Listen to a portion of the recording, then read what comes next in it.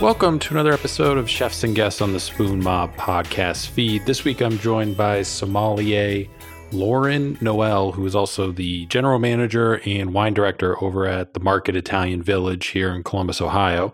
She's somebody who I got to kind of know a little bit just through the wine list that they have over there at the restaurant. And, somebody I wanted to have on for quite a while and was able to reach out to her. And, she was happy to come on the podcast. So we had a really awesome conversation just about her career and how it got started. And she wound up working at Watershed Distillery for a good chunk of time and kind of learned, cocktails. And that was kind of like her first involvement. And then it kind of progressed to wine. And she wound up passing the WSET level 3.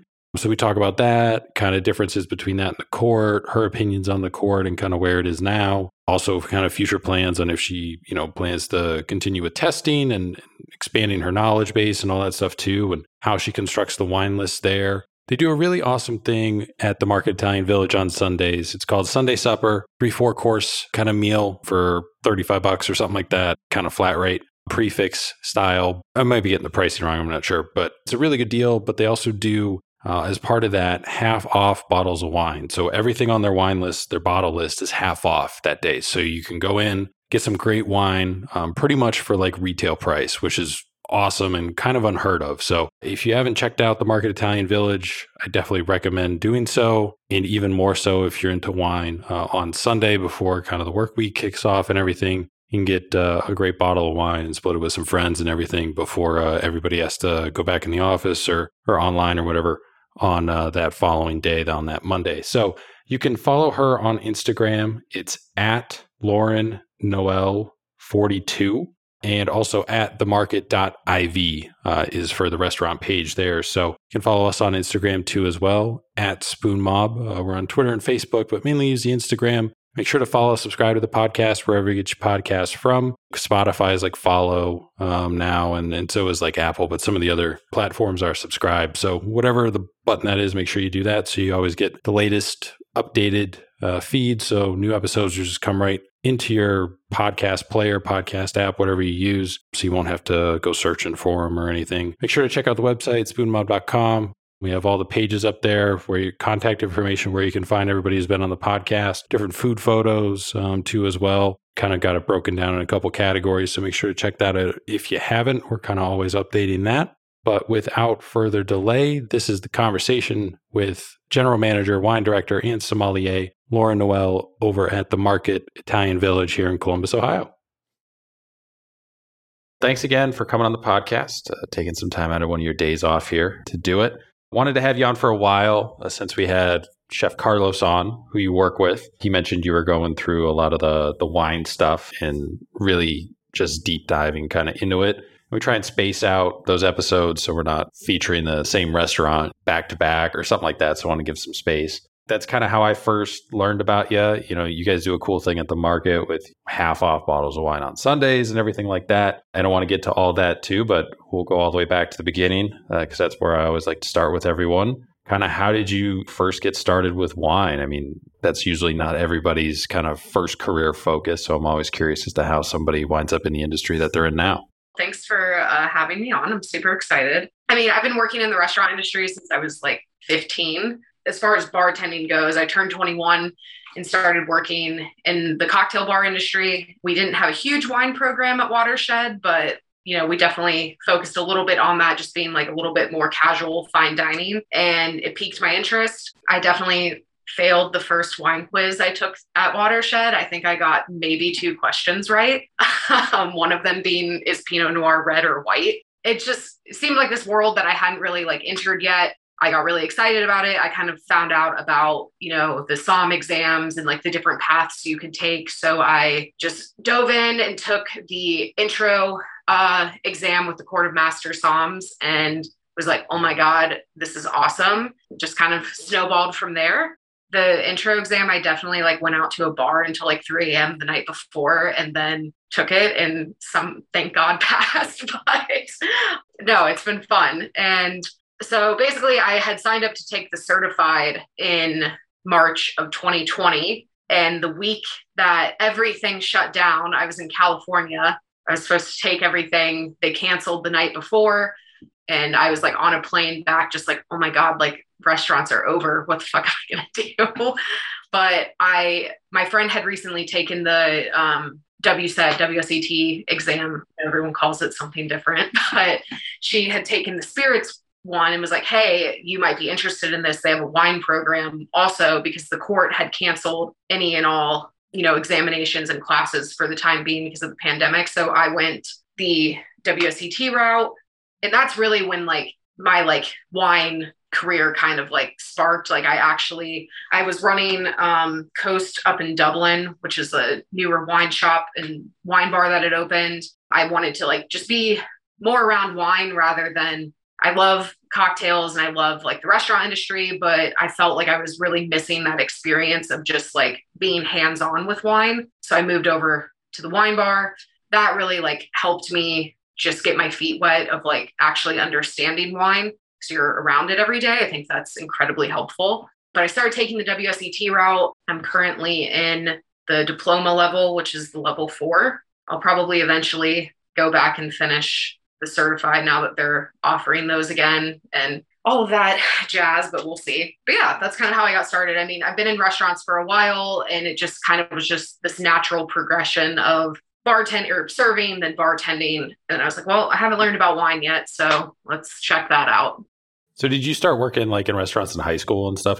Yeah, I worked at Subway when I was 15. I was a sandwich artist. I still am. But then I had started working at this like family owned restaurant in the town I went to high school in. And that was kind of like, oh, I really like this. I worked every job there. I was a host, bar back, busser. I worked in the kitchen also. I just kind of wanted to like learn everything. I was really interested in it. I don't know why. I just kind of fell in love. Like it's always something new, which, I just talked to my AGM the other day and I was like, you know what? When I was like younger, I loved the restaurant industry because I was like, I don't want to work in a cubicle. Like you do the same thing every day. And now I'm like in the restaurant industry and it's like, it is always something new. It keeps it interesting for sure.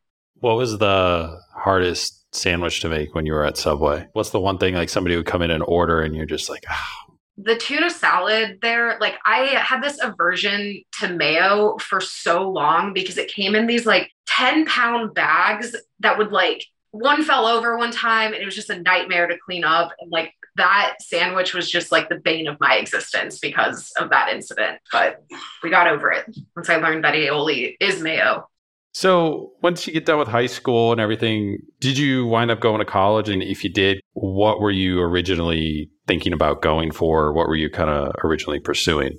So when I turned 18, I left the restaurant I was working at and moved down to Cincinnati. I wanted to stay in the restaurant industry. I mean, at 18, you don't have many options. I think I applied at Bed Bath & Beyond and was like in the interview, just like, why the fuck am I here? I don't know. I don't want to do this. I was in design school for like sustainable city planning and like urban planning. God, that was a while ago. But yeah, I wanted to focus on like sustainability and like how cities are being built. And a lot of times gentrification is like an issue with that. But so definitely still had like one foot in the restaurant industry, but was more focused on attempting to finish this degree. But I worked at a couple like restaurants when I lived in Cincinnati, mainly like worked in the kitchen. Then I moved back up here. And when I started at Watershed, I was like, I'm going to be a bartender forever, and left school because I'd started at OSU to kind of finish that like urban planning degree and just dove right in. I was like, I want to learn everything I can. That's when I started getting interested in wine. I had just turned 21, but I actually just went back to school. I'm finishing a psychology degree right now. Yeah. I want to be able to like put the two together. I have no plans of like leaving the restaurant industry, but I mean, as we've all seen for the past 2 years of this pandemic, like a lot of things have come to light in this industry. So I want to try as best as I can to kind of bring what I learned from that degree into the restaurant industry. Working at different restaurants earlier in your career and being in the kitchen, was there part of you that thought about like ever becoming a chef or anything like that? Yeah, for a long time, like I wanted to go to culinary school. I worked in kitchens pretty much up until I was 21. I did like a little bit of like front and back of house. A lot of places that I worked at weren't like super highbrow. Like you kind of did a little bit of everything, but it's mainly kitchens. Like I expoed and was a line and grill cook at a couple places, but nothing super crazy. I really started getting into the whole like food scene, and I wanted to be a chef at one point in my life, but the money is not there. And I mean, kitchens are not the easiest place to make your way in sometimes. So yeah, I was like, oh, front of house. That's why I liked bartending. Honestly, like I served for a little bit, but like bartending, beverage programs as a whole felt like this happy medium where I still got to like create something. Wasn't necessarily dealing with all of the asshole chefs some places have. But so yeah, it kind of felt like this, you get to be creative, you get to like make things for your guests, but also it's front of house. So there's some other perks that go with that, I guess. But yeah, you get to make more money. Yeah, exactly.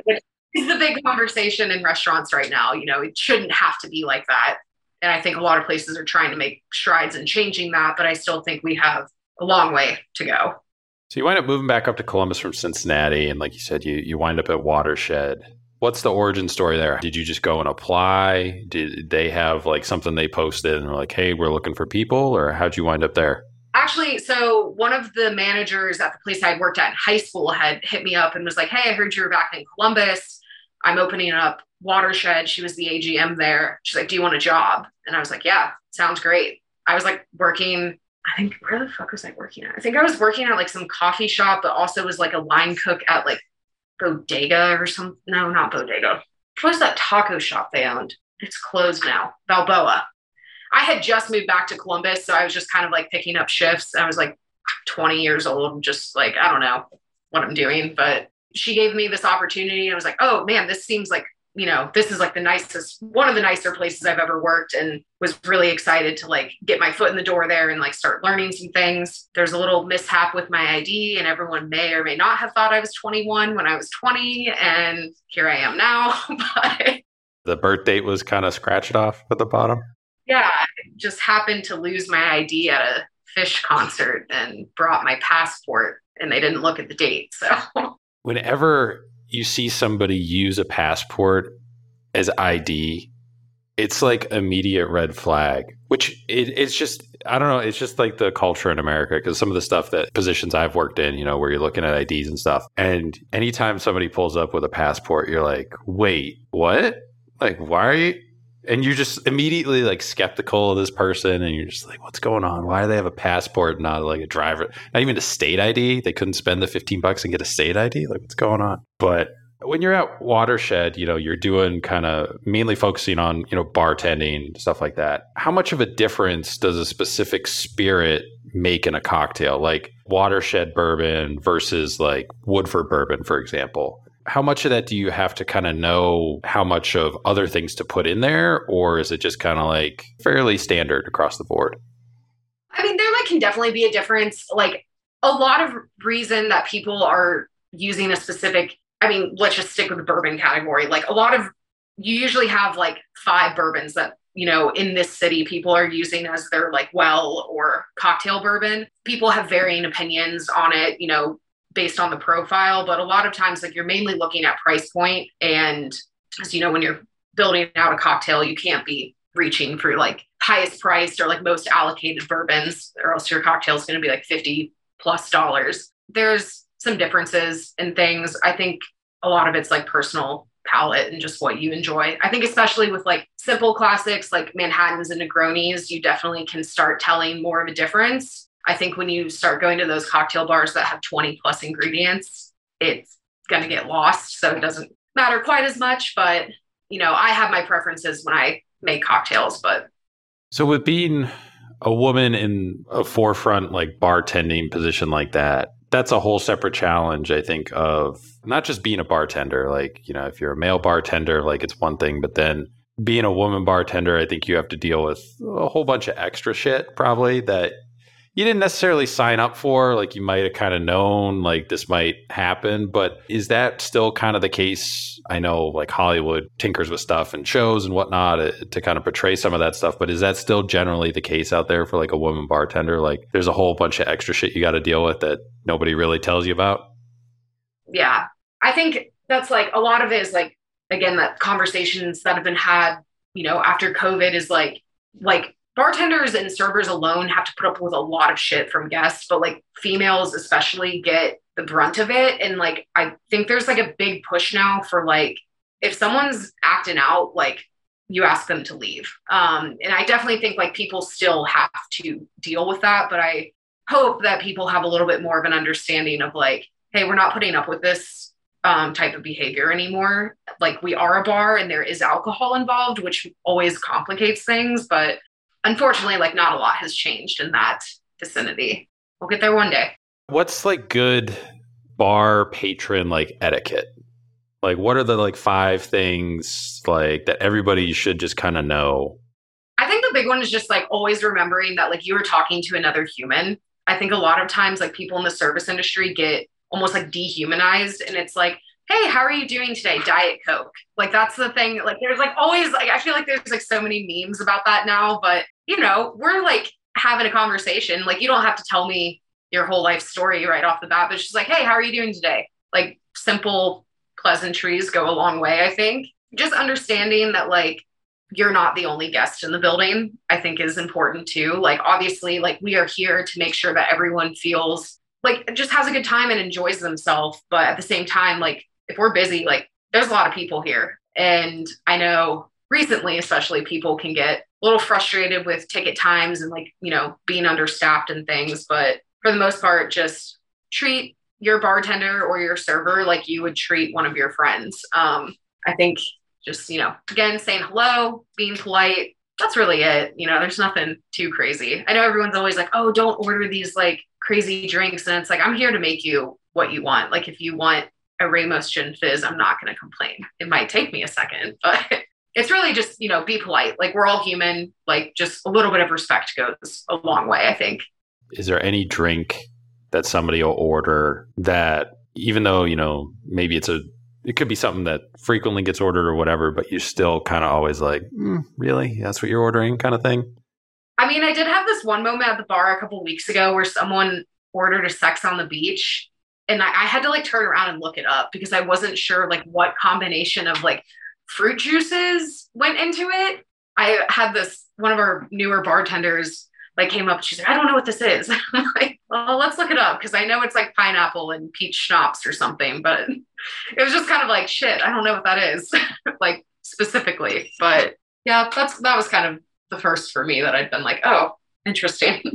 So when you're at Watershed, like you mentioned, eventually they kind of have this like wine tasting thing happen and you're able to sit for the intro exam. Was that something that you always thought you would take eventually anyways, or was that just really like spur of the moment, like, oh, this is something available to me, I might as well just kind of do it? It was more like Watershed was really like the place that kind of like opened my eyes to like, oh, there is this whole other world of like beverages out there. And, you know, going through like a pretty intense bar training, like was getting more comfortable with cocktails and like still felt like I had a long way to go. But it was just kind of like, oh, here's this class you can take that's like 2 days and that sounds interesting to me, I suppose. And it just kind of was like, all right, I'll just sign up and do it. Did you study at all? No, not a chance. But you still passed first try, right? Yeah, I passed. The intro is I hate saying things are easy because, you know, I work in the restaurant industry and I'm around things a lot. So I did have that advantage, but yeah, I like read through the book, I think like a couple of days before. I'd had like a couple study sessions with my friend Mitch, who I was taking the exam with, but like half the time we were just like ended up watching like Netflix or something because he was my next door neighbor. But I've definitely studied more for other exams in my life than that one. But was there any part of it that was like difficult, or was there any question that like was on there and you're just like, why are they asking this? Like, I don't even know where I would even learn this from. I think the only part that I was like, oh shit, was when I got to any question on Australia, because at the time, like in my head, Australian wine was Yellowtail. And I think that's like a lot of people's perception of Australian wine. It's like, oh, Yellowtail. And it's like, no, Australia has come to be one of my favorite like areas for wine. And I was just like, oh my God, what are these words? Like, I was just like, I don't know what any of these regions are. I had like totally skipped over that section when I was like cramming through the book the night before. They only had like 1 or 2 questions on it, but I just remember being like, there's other wine regions besides Europe. Like, imagine that. Yeah, that was kind of the big one.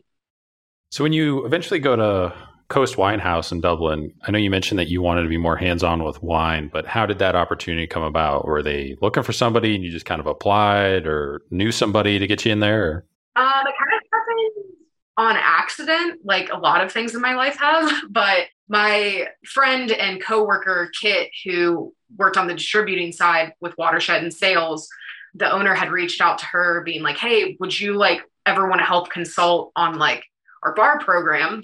Because that's something like our sales reps would do. They help write menus and things like that. And she had known that she had a background in wine as well and knew that I was kind of starting to get into that. And she was like, oh, well, let me talk to Lauren. Like, she might be interested in helping you. So I actually started as more of a consultant. I was still at Watershed and I was just kind of like, I don't really know what I'm doing, but I'm going to help you out, I guess. And I was just like, oh, this is really cool. Like once I like learned more about the concept, like I was just like, this could be a really good opportunity for me to like learn about wine. You know, like I said, at Watershed, we had like a pretty pared down wine list, but I wasn't tasting wine every day. I wasn't involved in that as much. So I was like, this is a really good opportunity for me to kind of like take that next step and really get into the wine industry. I ended up just taking a full-time like GM bar. I was technically running the kitchen there too. It's pretty small. So it was just kind of like, just did a little bit of everything, which is my style. Like I don't know, I'm just interested in everything. So I was like, whatever I can do to help, I'm down for. So yeah, it just kind of worked out. And I was working there. We opened in November of 2019. And then in March, you know, we had to close because of the pandemic. And I literally was on the flight back from San Francisco because I was, you know, again, supposed to take that exam. And Dustin was just like, hey, we're going to start doing online wine. We're going to do deliveries. Like, let's get this website built. And I was like, cool, like we're pivoting. And it went really well. I got to drive around listening to wine podcasts like for hours on end. I think that's probably the only reason I passed any of these exams. But so yeah, that was kind of the wine bar. I mean, a lot of it was unfortunately like we were trying to come up with these different ways to survive during, you know, COVID. And it taught me a lot about pivoting and just coming up with things spur of the moment, but we made it through. Coast Wine House. I mean, I kind of looked them up the other day just because I'd never even really heard of it up until I was doing some research for this. And like the wine list is pretty eclectic. Was it always that way? Like how involved were you in shaping that a little bit or?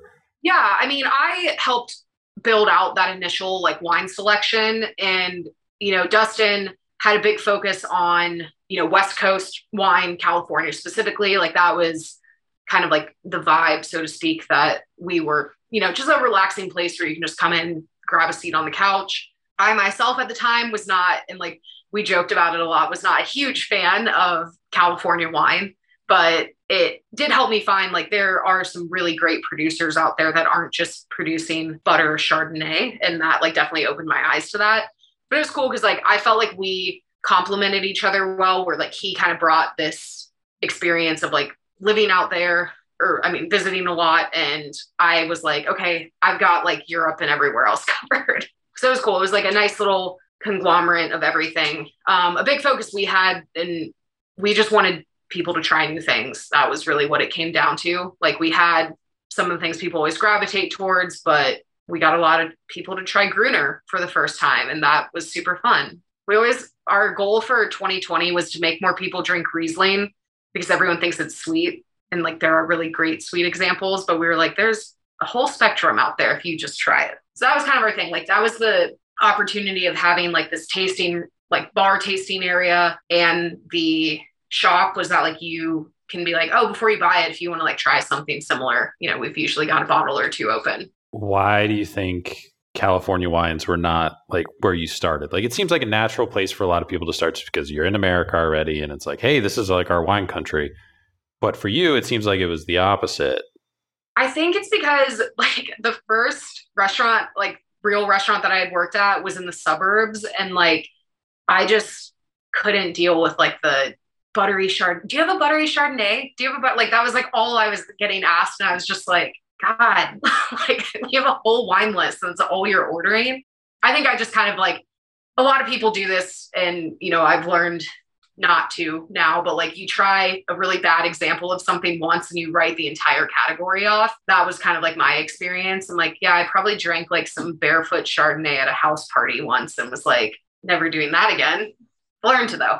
One of my favorite producers is from California. So I think that I definitely had an aversion to it for a while. So when the COVID lockdowns kind of happened, you said you guys pivoted there, and eventually I think that fall too, you wind up taking the WSET level 2 exam. Were you, as you mentioned earlier, originally wanted to do the certified exam with the court, but just that was all canceled? So you're just like, I'll just do this other one instead? Or how did that kind of come together?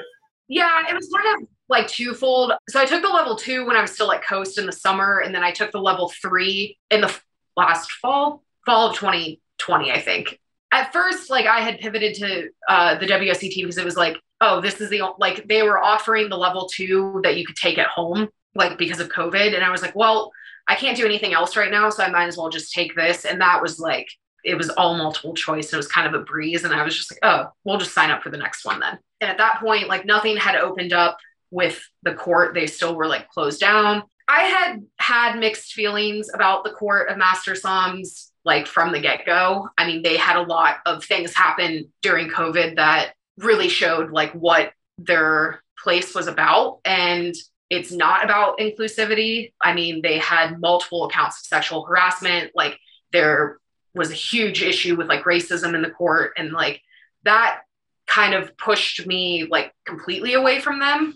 When all this started happening, I was just like, the main reason that I got into even taking these exams was one, just kind of like, shit, let's just see what happens. But the other part was like, I was 21, I was a female, and like, unfortunately, like in the wine industry specifically, like if you don't have these certifications, like no one cares.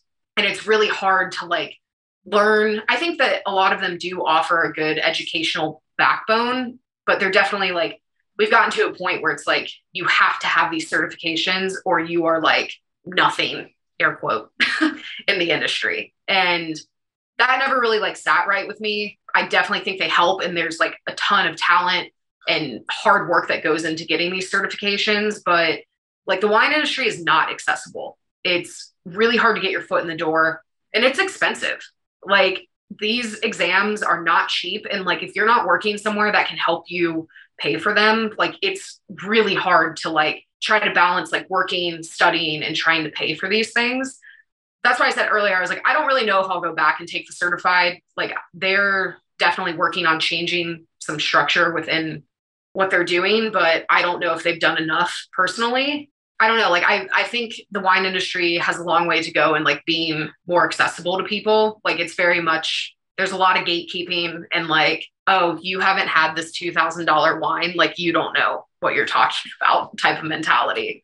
And it's like the people who work in this industry can't even afford to drink half of the things that they are learning about. And like, there's this huge like disconnect with that, which I've always found really interesting of like, oh, I'm paying all this money to take this exam to sell a bunch of wine that I'm probably never even going to get to drink.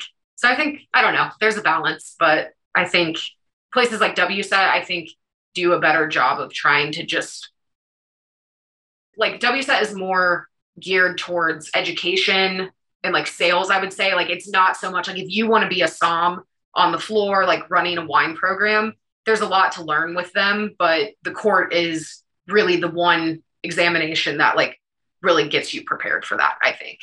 How do you think the wine industry can change to be more inclusive, especially for women sommeliers who there's not a lot of women sommeliers at the top levels of whatever organization you want to pick apart, whether it's the court or WSET or whatever. Like what I am finding through doing this podcast is there's a lot of women sommeliers at what would be perceived at the lower levels, the level 1s and 2s and stuff like that.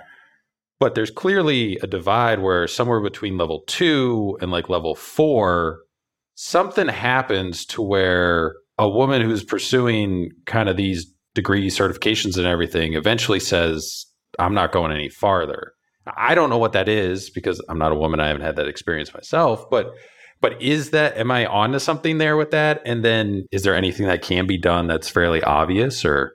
Yeah, like just talking to like my female friends in the industry, a lot of people that I've talked to recently, it's been, especially with the court, it's been because of how they've handled these like sexual assault issues, like again, like that, just all of the things that they like royally fucked up in the past few years. Like a lot of people were just kind of like, you know what, I'm good. I've got my certified. I don't really want to continue with this. And I think too, it's like this like matter of like representation when I can't remember the exact number now, but I think it's like there's maybe 28 women master som. And like seeing that, like it kind of feels, it just feels like why, like I don't want to do that. It's a boys club.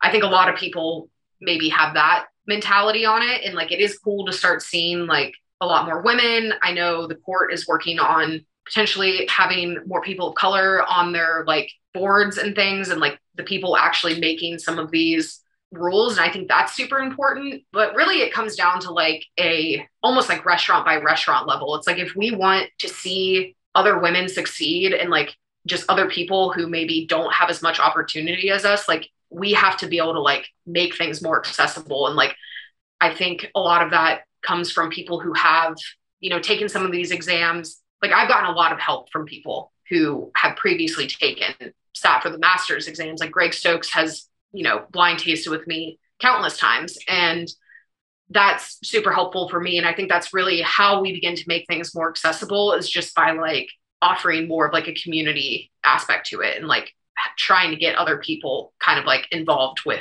these things as well. Not just being like, I'm the only one that can know this information. Because I'm very much of the belief that like for my staff, it's like the more everyone knows, the better off we are. Like I don't want to be the only person that knows everything about the wine list. Like, yes, that's inherently my job, but like the more I can teach my staff and the more that they can like be involved in that process, the more they know and the better off like our wine program is as a whole.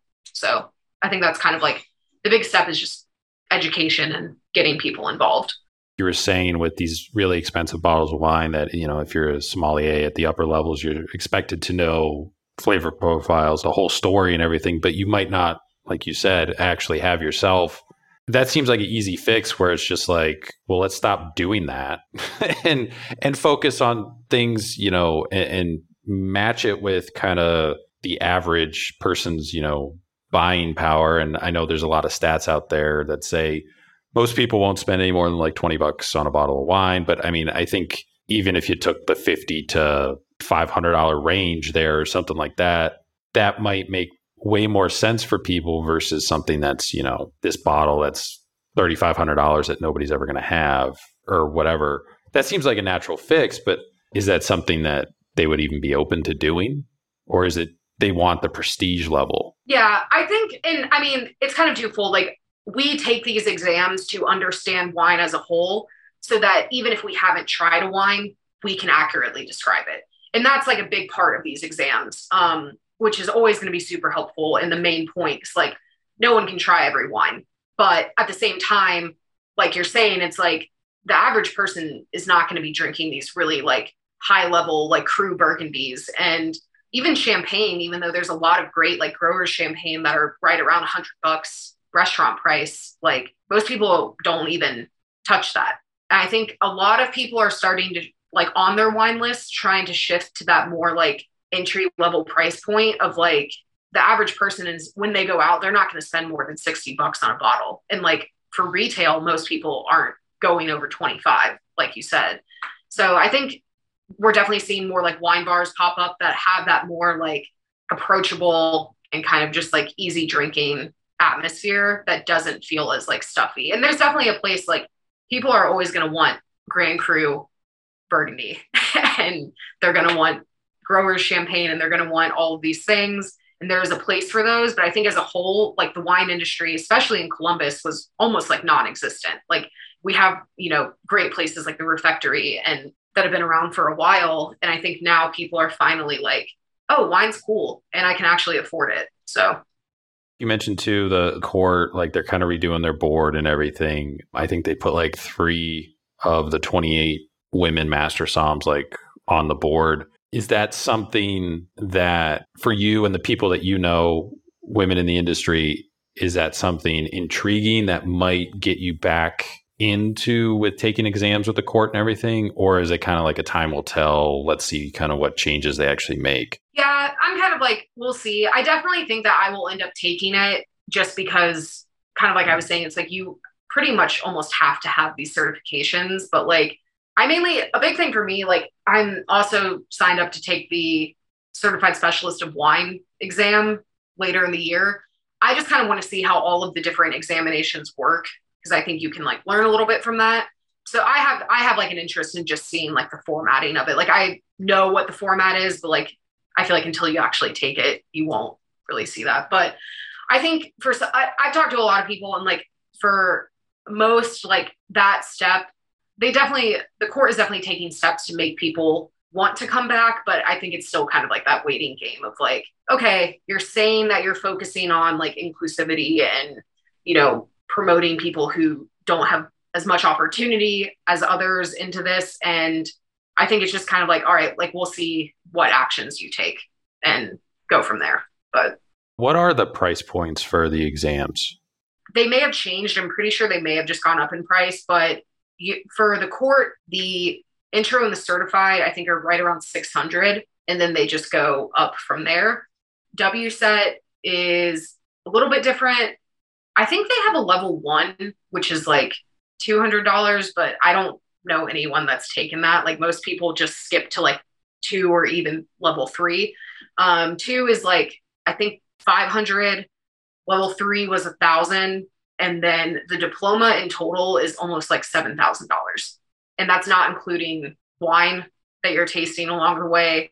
That's literally just exam fees. And you get a class with those as well, which is why I think WSET is like a little bit more expensive because not only are you taking the exam, but like you do have a weekly class. And like, depending on which exam it is, it ranges from like 3 months to like 6 meeting times, just kind of depending. But so you do have that extra layer of like education and support, but I mean, they're not cheap. So to be clear, so you're saying for the WSET to get all the way through level 4, it will cost roughly $7,000 to get all the way through that? Yeah, it's like 6 or 7,000. Yeah, I mean, that's basically if you went to Columbus State probably for like a couple of years. How did you kind of wind up at Echo Spirits? That was like super brief. So I left Coast to reopen the market.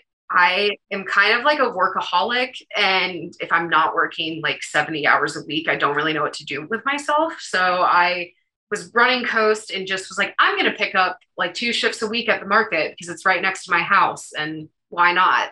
And they ended up offering me bar management position. They were like, you have some wine background and we really want to like start pushing our wine program more. So I had like accepted that position. COVID spiked again and we ended up closing down for renovations.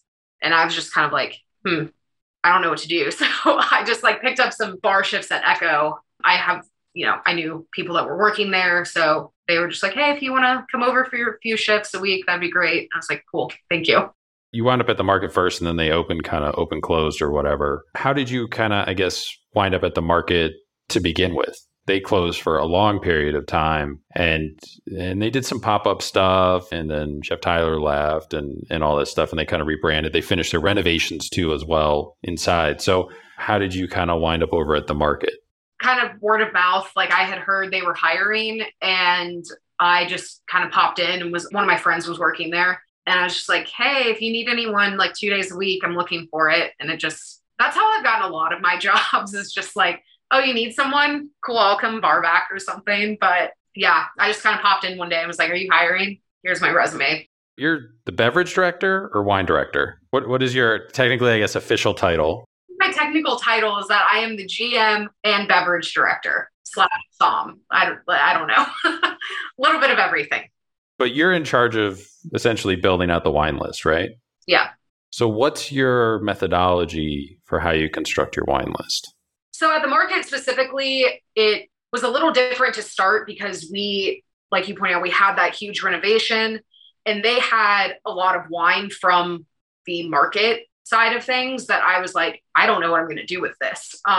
So I kind of had to pepper in some of those to just get them out of backstock. And like a lot of them were like really fantastic wines. It wasn't anything bad, just trying to build a wine program while also utilizing things that are already in stock was definitely an interesting challenge at first. With the market specifically, like we have a huge focus on our farmers and our growers. And like that's how I look at my wine list. I by no means am like, oh my God, it is a natural wine list. Natural wine is a whole other topic. But I focus more on like the producers, like mostly small production, air quote, natural leaning. Like I'm not putting anything on the list that has mega purple in it or is doing like, Kim Crawford level sales. But honestly, like I just kind of put what like I would want to drink with the food. A lot of our wine list is more approachable. There's a lot of sparkling wine, which is selfishly because that's what I enjoy. And I think people don't drink enough sparkling wine. There's so many categories out there that aren't champagne that are done in like a similar style at a fraction of the price point. So I just wanted to get people like excited about sparkling wine that isn't, $300 a bottle. And it's really just like you're trying to create an experience at the end of the day. So I wanted to have a range of wine, like not just things that I think are cool or that are this like niche, like, oh my God, only wine nerds are going to get what this wine is. Like, I'm not trying to pull one over on everyone. Just kind of trying to like get people out of their comfort zone a little bit. We didn't have a Chardonnay on the glass pour list until this winter when we put a white Burgundy on. I want to have like more approachable wines that people are familiar with, but also things that they can kind of be like, oh, what's that? I've never had it before. We're not trying to like shame people with the wine list and like when they read through it or like, I don't know what a single one of these words are. Please God help me. I don't want it to be at that level, but I'm also not just trying to like people please everyone and have like the most grocery store wine list that exists. So kind of in the middle, but when you're constructing like the glass pour section of a wine list, how do you kind of go about that? Because obviously you probably need to stay within a price point, but a bottle of wine is roughly maybe 4 or 5 glasses. So a lot of times you can actually make up more profit by going the glass route instead of the bottle route. What's the idea behind constructing that section? So glass pours are obviously what are going to sell the most. A lot of people aren't necessarily coming in and getting just bottles of wine. So you want to construct something that, again, has that like approachability, but maybe with like a couple things that are interesting. And the price point really is what is the main driver for the glass pour list. Like if it were up to most people, they would be pouring ridiculous things by the glass for like, $30. But I think Columbus is kind of to the point where like for more fine dining restaurants or like casual fine dining, like you're looking at a $10 to $18 glass pour, 10 being on the very low end. Ours are roughly like $12 to $18. And I think it depends on where you are. Like if you're in the short north, like a lot of glass pour lists are more in that like $8 to $10 range. When I was up at Coast, we were pouring a $22 cab by the glass and no one batted an eye. I think a lot of it is like you have to look at like your clientele and where you're at. So price point's like the big driver with that. And then from there, you kind of look at like seasonality. If it's the middle of summer, the red list is not going to be all Syrah and cab based. As you move into winter, like, our sparkling list dropped a little bit while our red wine list kind of grew in size. So like seasonality, price point are like the big things that you look for. And then mainly just like what fits with your vibe of the restaurant, essentially. Like if you're an Italian restaurant, you're not going to usually be putting a bunch of like Argentinian wine on, but I have seen that before. So like, I think sometimes people will put something on their wine list just for like the sake of putting it on there, which isn't always a bad thing, but you do kind of want to fit with like what your style of wine program is. So that's at least how I've built our program out. But what's your major issue with natural wine?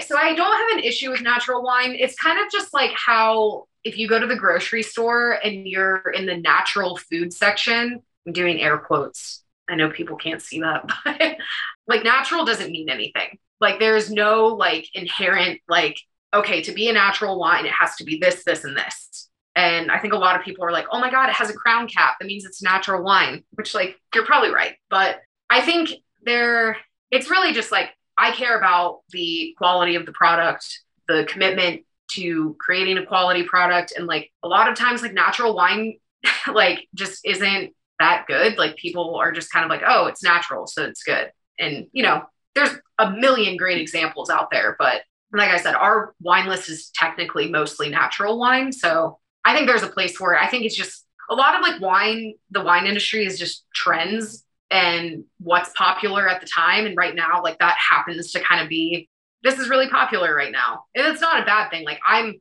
really happy that we've moved away from, mass produced mega purple wines to hopefully focusing more on like these like small farmer and vineyard owners and really like focusing on like the sustainability of the wine too, which I think is what a lot of people are looking for when they look for a natural wine. Like my background was originally in sustainability, and like it's especially important for the wine industry. Like as we see like climate change and all of these things happening, like people are going to have to start pivoting. Like, I mean, Champagne is getting warmer, Burgundy is getting warmer. Like we're already seeing like Bordeaux is like looking at, and I think has approved a few other grape varieties because like people are anticipating this like change that we are seeing with our climate. And I like to hope that that's why natural wine is like getting its heyday. And I hope that that's why people can keep focusing on like, we want this like attention to detail and this like smaller production wine where people are caring about the land,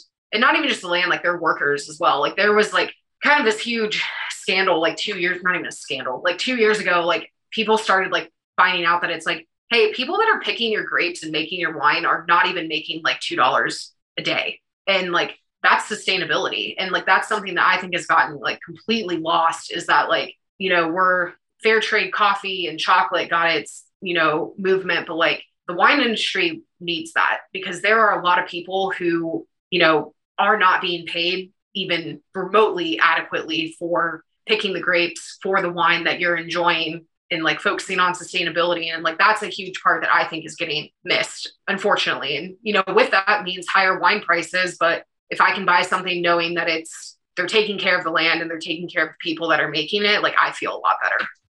I like Champagne. It's probably kind of like my go-to thing, but it's funny. I have Google alerts set up and I'll get one like every Friday, and it's always the same thing. By 2027, there's going to be this leap in demand and there's a shortage and all this stuff. And I'm just like, you guys are just kind of trying to set like the expectation that we can raise our prices. Like you're just doing it 5 years before it's going to happen kind of thing.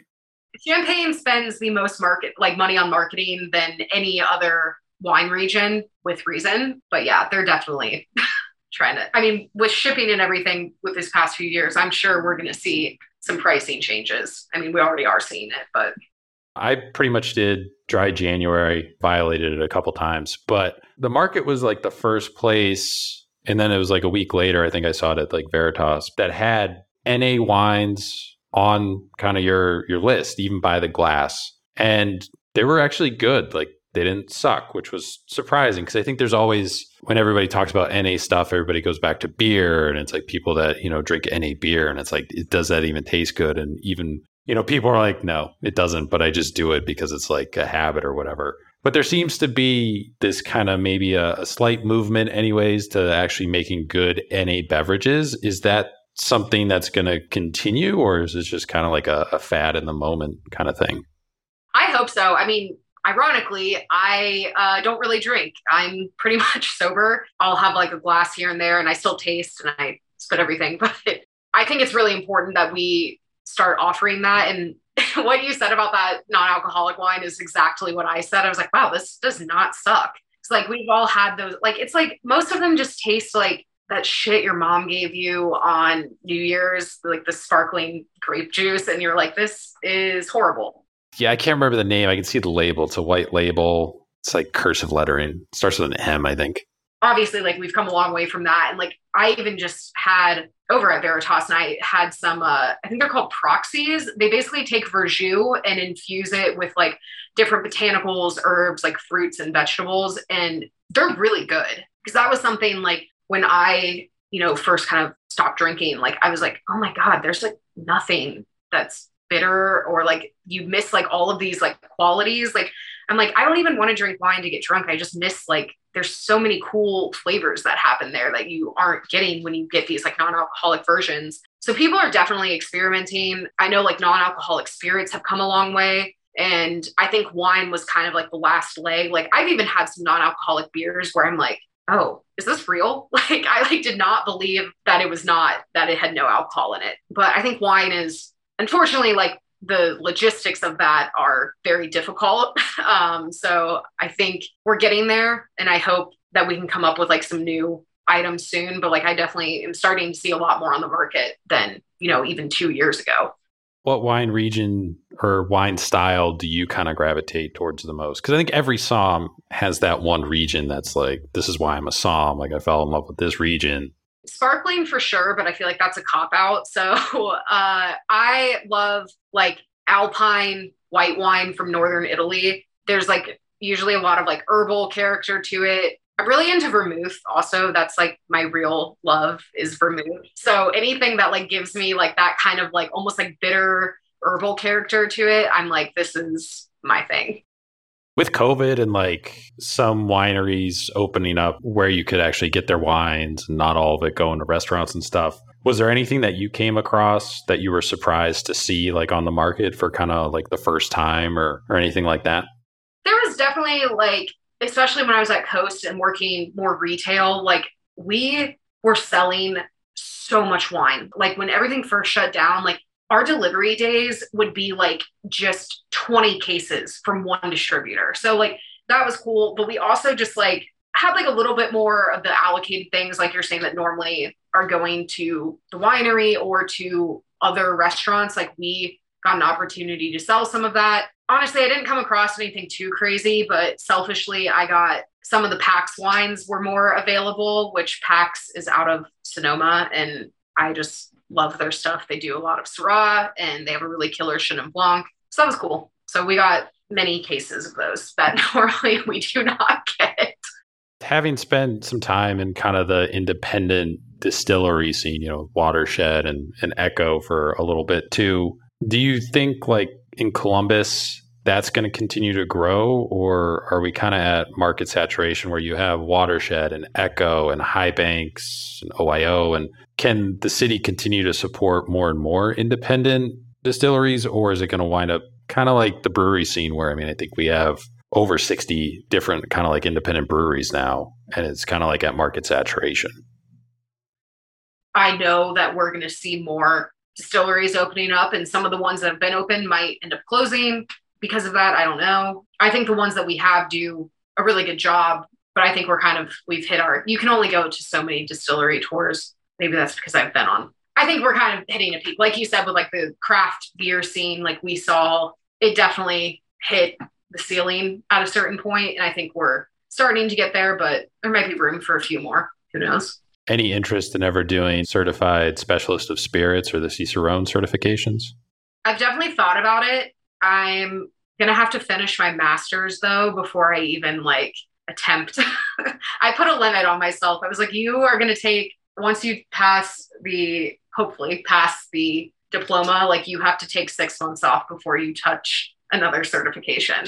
Like I said, I started out with the cocktail industry, and I feel like that's something I've kind of like put on hold a little bit just while I going through all the wine. But I just really love beverages as a whole. Like I think they're really interesting. I've really been wanting to do something with coffee too. I feel like that's like the other side of like the beverage list that always gets, left, is like the after dinner espresso or like anything like that. So I definitely am interested in doing like the certified spirits specialist or possibly something with beer, but I definitely think it would be down the road. Because I think at the end of the day, it's like the more you can understand about all of these things, like the better you're going to be at being a cocktail bartender or being a somm. It never hurts to learn more. Yeah, the coffee thing is interesting because I don't feel like there's a lot of places that have coffee on the menu for like after dinner. And if they do, it's fairly rudimentary. They're open in the morning. That's when people kind of drink the coffee and everything like that. So, then it's who can operate the equipment, if you have the expensive equipment in there and everything too as well. So it becomes kind of a challenge. Not that I, am a big coffee drinker after dinner or anything, but I don't feel like I see it on the menu a lot in Columbus. Yeah, it's definitely, because like you said, like it almost takes an entire other like staff member just to like run, if you want to do it correctly, that's for sure. But do you still do any gardening? Right now, my house does not have a yard, but I am going to do a community garden this spring. So I'm really excited about that. That was something I focused on when I was in school. Like I really wanted to help do more like local farms and things, which is kind of how I got into the restaurant industry. Like that whole concept is really important to me and just like having that community aspect. So I'm definitely excited to like do some community gardens this spring and get working on that because it's very good for you. It's very mentally soothing. Are you able to enjoy going out to dinner, or do you compulsively check the wine bottle, wine list as soon as you sit down to see what they have? Honestly, I haven't been out in like almost a year. I have just been very busy. Being in school full time is not does not leave much room for anything else. But I did get to go to Commune a few months ago with some of my friends. And it was really nice to just like not have to think about anything. I'm pretty sure we ordered like the whole menu and we're just like, kind of bring it out whenever. So that was really nice. I definitely will. I just like watching the buzz of restaurants. Like when I go out, like it's really fun to see like when you are at a restaurant that has that like flow down and like people seem like they're enjoying their jobs. Like it makes me not overanalyze everything, but we've definitely all been to that restaurant that it's just like, oh my God, this place is like on fire right now. Like, but then I'm like, oh my God, like, do you need me to bus tables? Like, can I help you?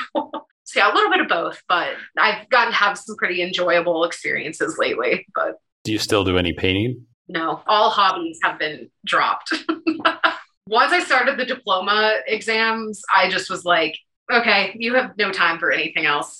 Do you think there's a chance that Columbus will eventually not necessarily be like a beer town? Or do you think it's always going to kind of be that? And then you'll just have, your little wine clique and seltzer clique and all this other stuff. I hope that it becomes, I don't want to say like less of a beer town, but just more of a like all encompassing beverage town. I think the restaurant industry in Columbus has definitely like taken a hit and there's some really cool spots that have opened up. So I'm starting to feel hopeful again. I just feel like we are a very cookie cutter city. One person does something well and it just kind of seems like we just like copy and paste that.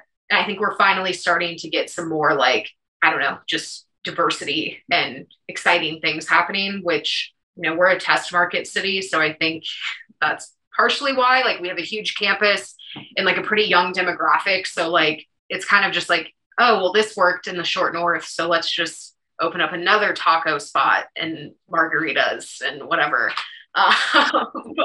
It's the number one complaint I swear I get for anybody that comes on is like the taco situation in the short north. I swear to God. It's just really sad because like there's like 2 good taco trucks in this city that are like real. And I'm just like, God, we just like ruin everything. I don't know. Like I'm excited. It seems like there's new places opening up that actually have some like character to them and like thought behind them. So I'm excited to see what happens. I think we've got a lot of people in this city who want it to be cool again and are like really working to make that happen. So I have high hopes. You're a pretty avid national park explorer. What's kind of the next national park on your list whenever you get some time? I don't know.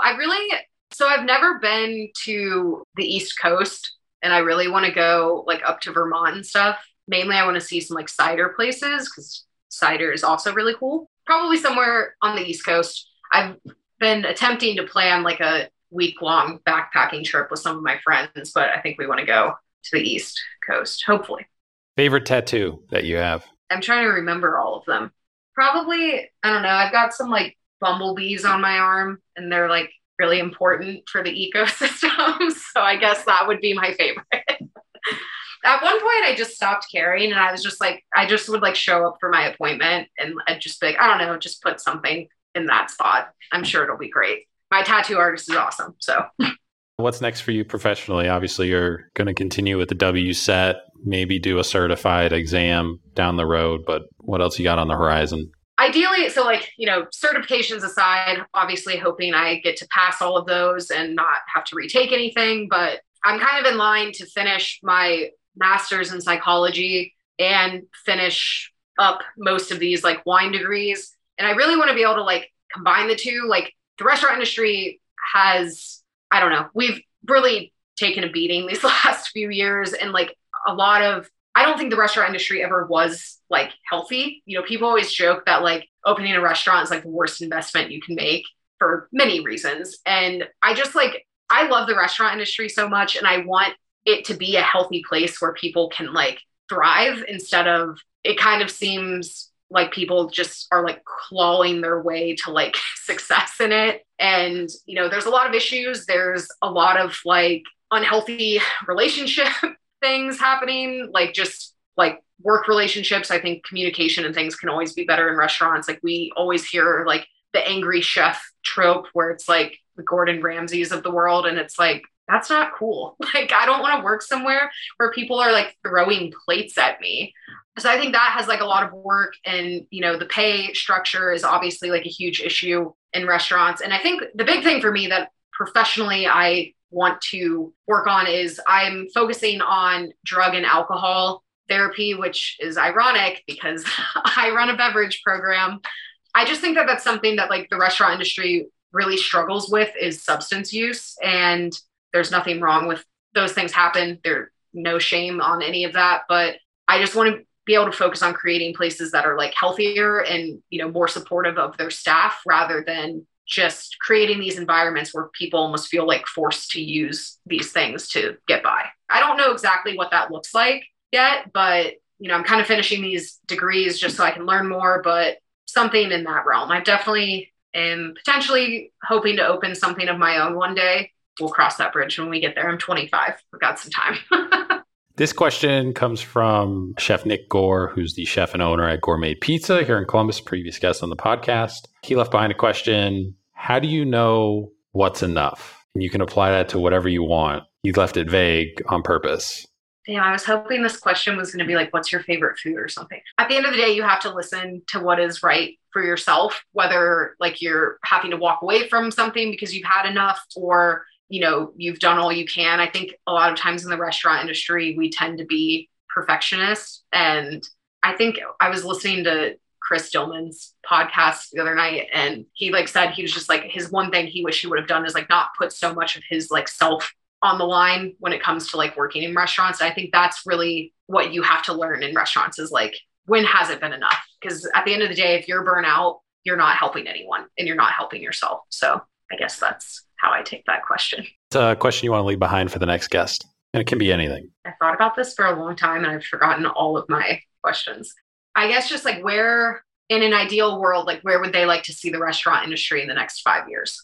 This question comes from one of our listeners. What's one wine gadget that you've encountered over your career that you think is actually useful for the average at-home wine drinker? These are pretty new, so I don't know if this counts, but there are these things called repours. I don't know if you've seen them. They're like pretty new to the market, but they're essentially like a way better version of those like air pump stoppers. They essentially, like, you peel off this little sticker and you put it into the top of the bottle. It acts like a cork, but it essentially like absorbs any oxygen in the bottle. And I mean, I use them for blind tasting practice so that I don't have to open 12 bottles every week and then pour them down the drain. You can keep using them for one bottle. So essentially, like, you can put this in the bottle, let it sit on your shelf for like 4 months. That might be too long, but like a few weeks, and come back to it. I don't really know what the threshold is yet of like how long these last, but I've heard from people that, you know, they've been using them to taste wine, and like 6 months later, they're like, everything's still tasting correct. I think especially for the home drinker, like I've gotten some for my friends because they're like, oh, I drink a glass of wine and then like I have this bottle just sitting here. And I'm like, well, use this. Like, it'll, you know, definitely keep things good for the next week or so. So I think those are great. You can get them at a lot of like retail spots now. A few more questions for you. We ask these to everybody who comes on the podcast. So compare and contrast across all the episodes. Who is the biggest influence on your sommelier career thus far? My biggest influence is definitely Josh Gandy. He was my boss at Watershed, and he, you know, he's huge in the cocktail industry. He actually, like, mainly just from always pushing me to like pursue, to learn and be better. And he's done a lot to like promote sobriety in this industry, and like just kind of that push for like non-alcoholic options. And like, that has been like a huge inspiration for me. Like, knowing that you can be in this industry and not have to be going out to a bar every night is really important. But I think it's important for everyone to have that person that has pushed them. And he definitely has done that for me. What's your desert island wine? Probably Agripar champagne, because if I'm probably going to die of dehydration, I might as well go out with a bang. Restaurant you'd recommend that isn't your own. Person gets stuck at the airport, reaches out to you. Hey, stuck here for a night. Where should I go eat? You guys are closed. Probably Commune. Everyone I've sent there has had a great time. The atmosphere is always awesome. That's definitely on my list.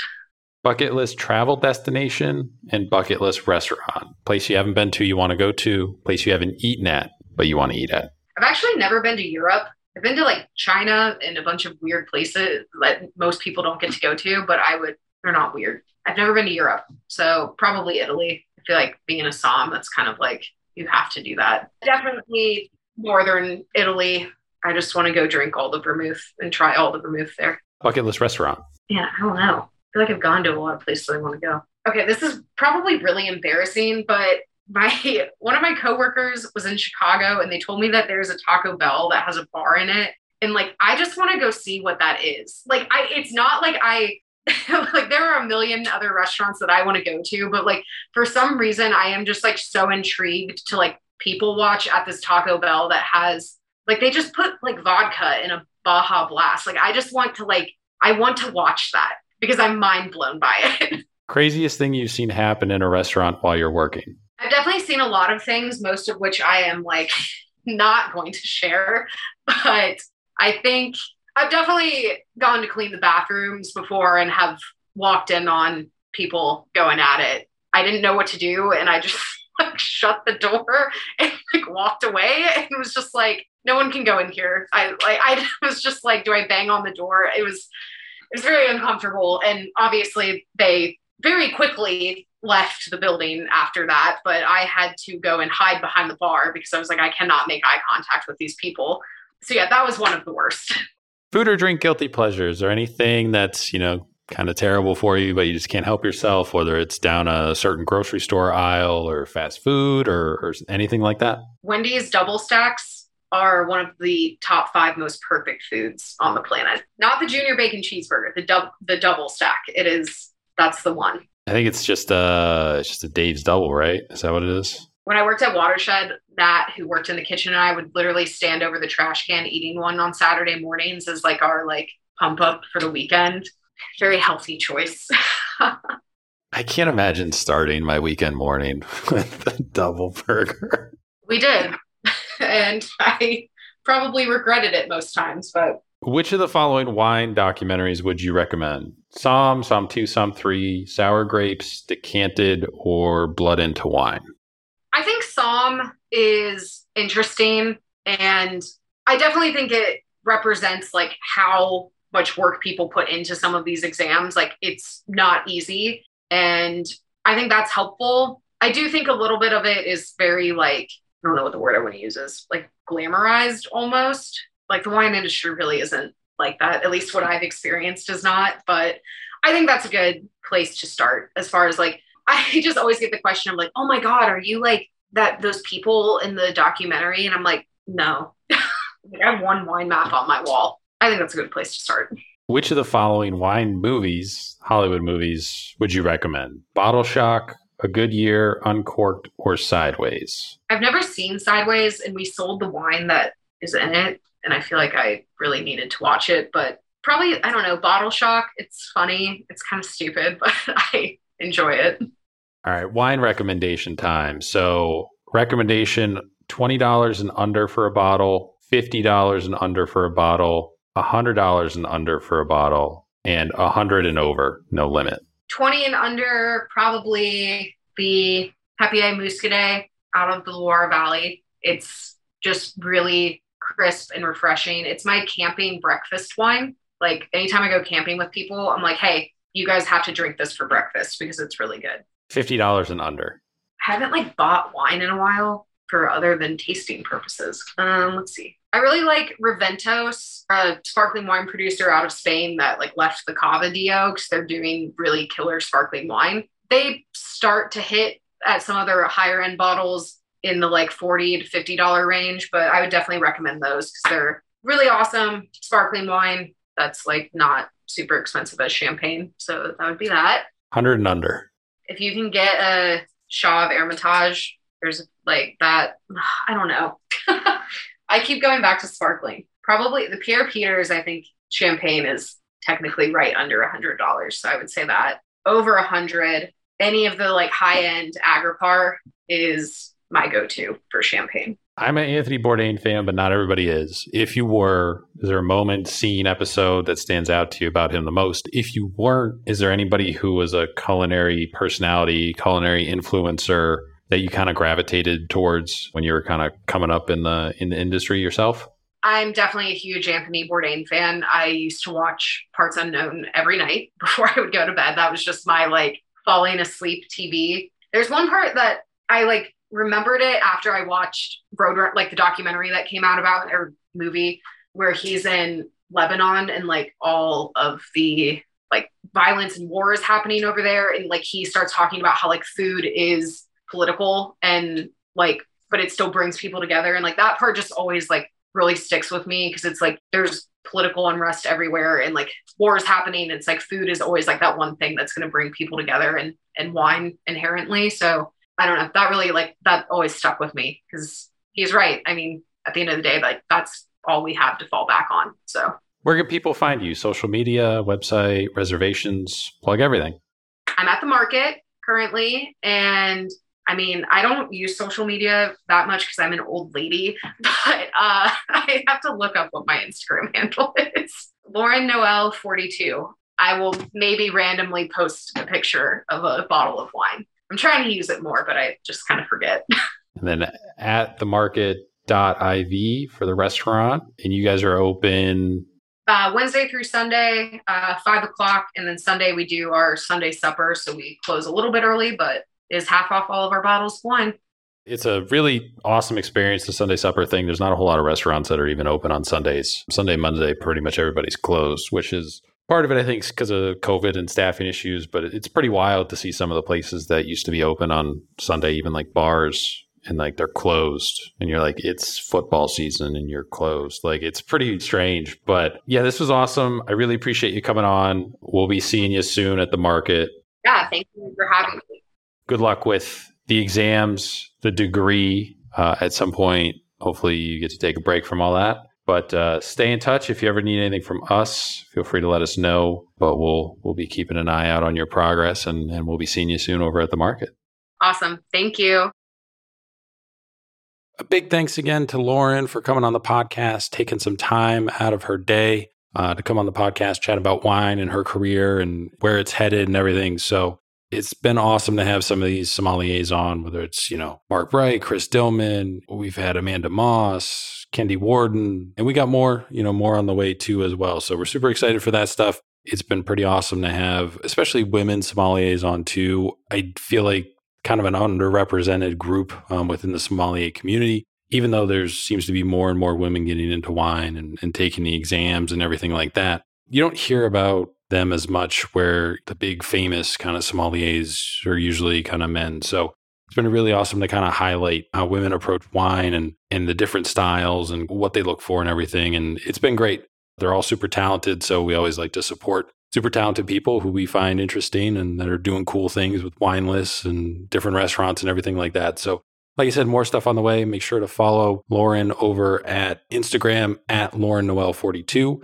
You can also follow the restaurant at themarket.iv. Make sure to follow us on Instagram at SpoonMob. We're on Twitter and Facebook, but Instagram is the one that we mainly use. Check out the website, spoonmob.com. Make sure to follow, subscribe to the podcast, wherever you get your podcast from. We're on all the podcast platforms. Also have a YouTube channel. You can subscribe to that too if you want. We put all the episodes up on YouTube as well. Some people, it's their preferred player. We prefer that you would subscribe to us through Apple or Spotify, but if you like to use YouTube, it's up there and available for you. Appreciate the couple of people that have been writing in. Shout out to Alex, who wrote in a recommendation and is a listener of the podcast. So we really appreciate you taking some time to send that email in to us. Definitely looking into what you recommended too as well, and going to check that out and do a little bit of a deep dive on that. So continue to write in. You can either email us directly, spoonmob@yahoo.com, or if you go to the website, there's a contact portal and you can go ahead and write in questions, comments, feedback. If there's anything you ever wanted to ask a chef or sommelier that you thought of, feel free to send that in. we'll kind of match it up with the best guests that we have upcoming, and then shoot you over a quick email whenever that question gets asked too. So we've gotten stuff from people on Reddit and some stuff direct and everything. So that's been really awesome to incorporate into the podcast and continue to do so moving forward. That's it for this week. New episode next week. Appreciate everybody listening. If you're new here, welcome. If you've been here for a while, thank you for your continued support. And we will talk to you guys next Thursday.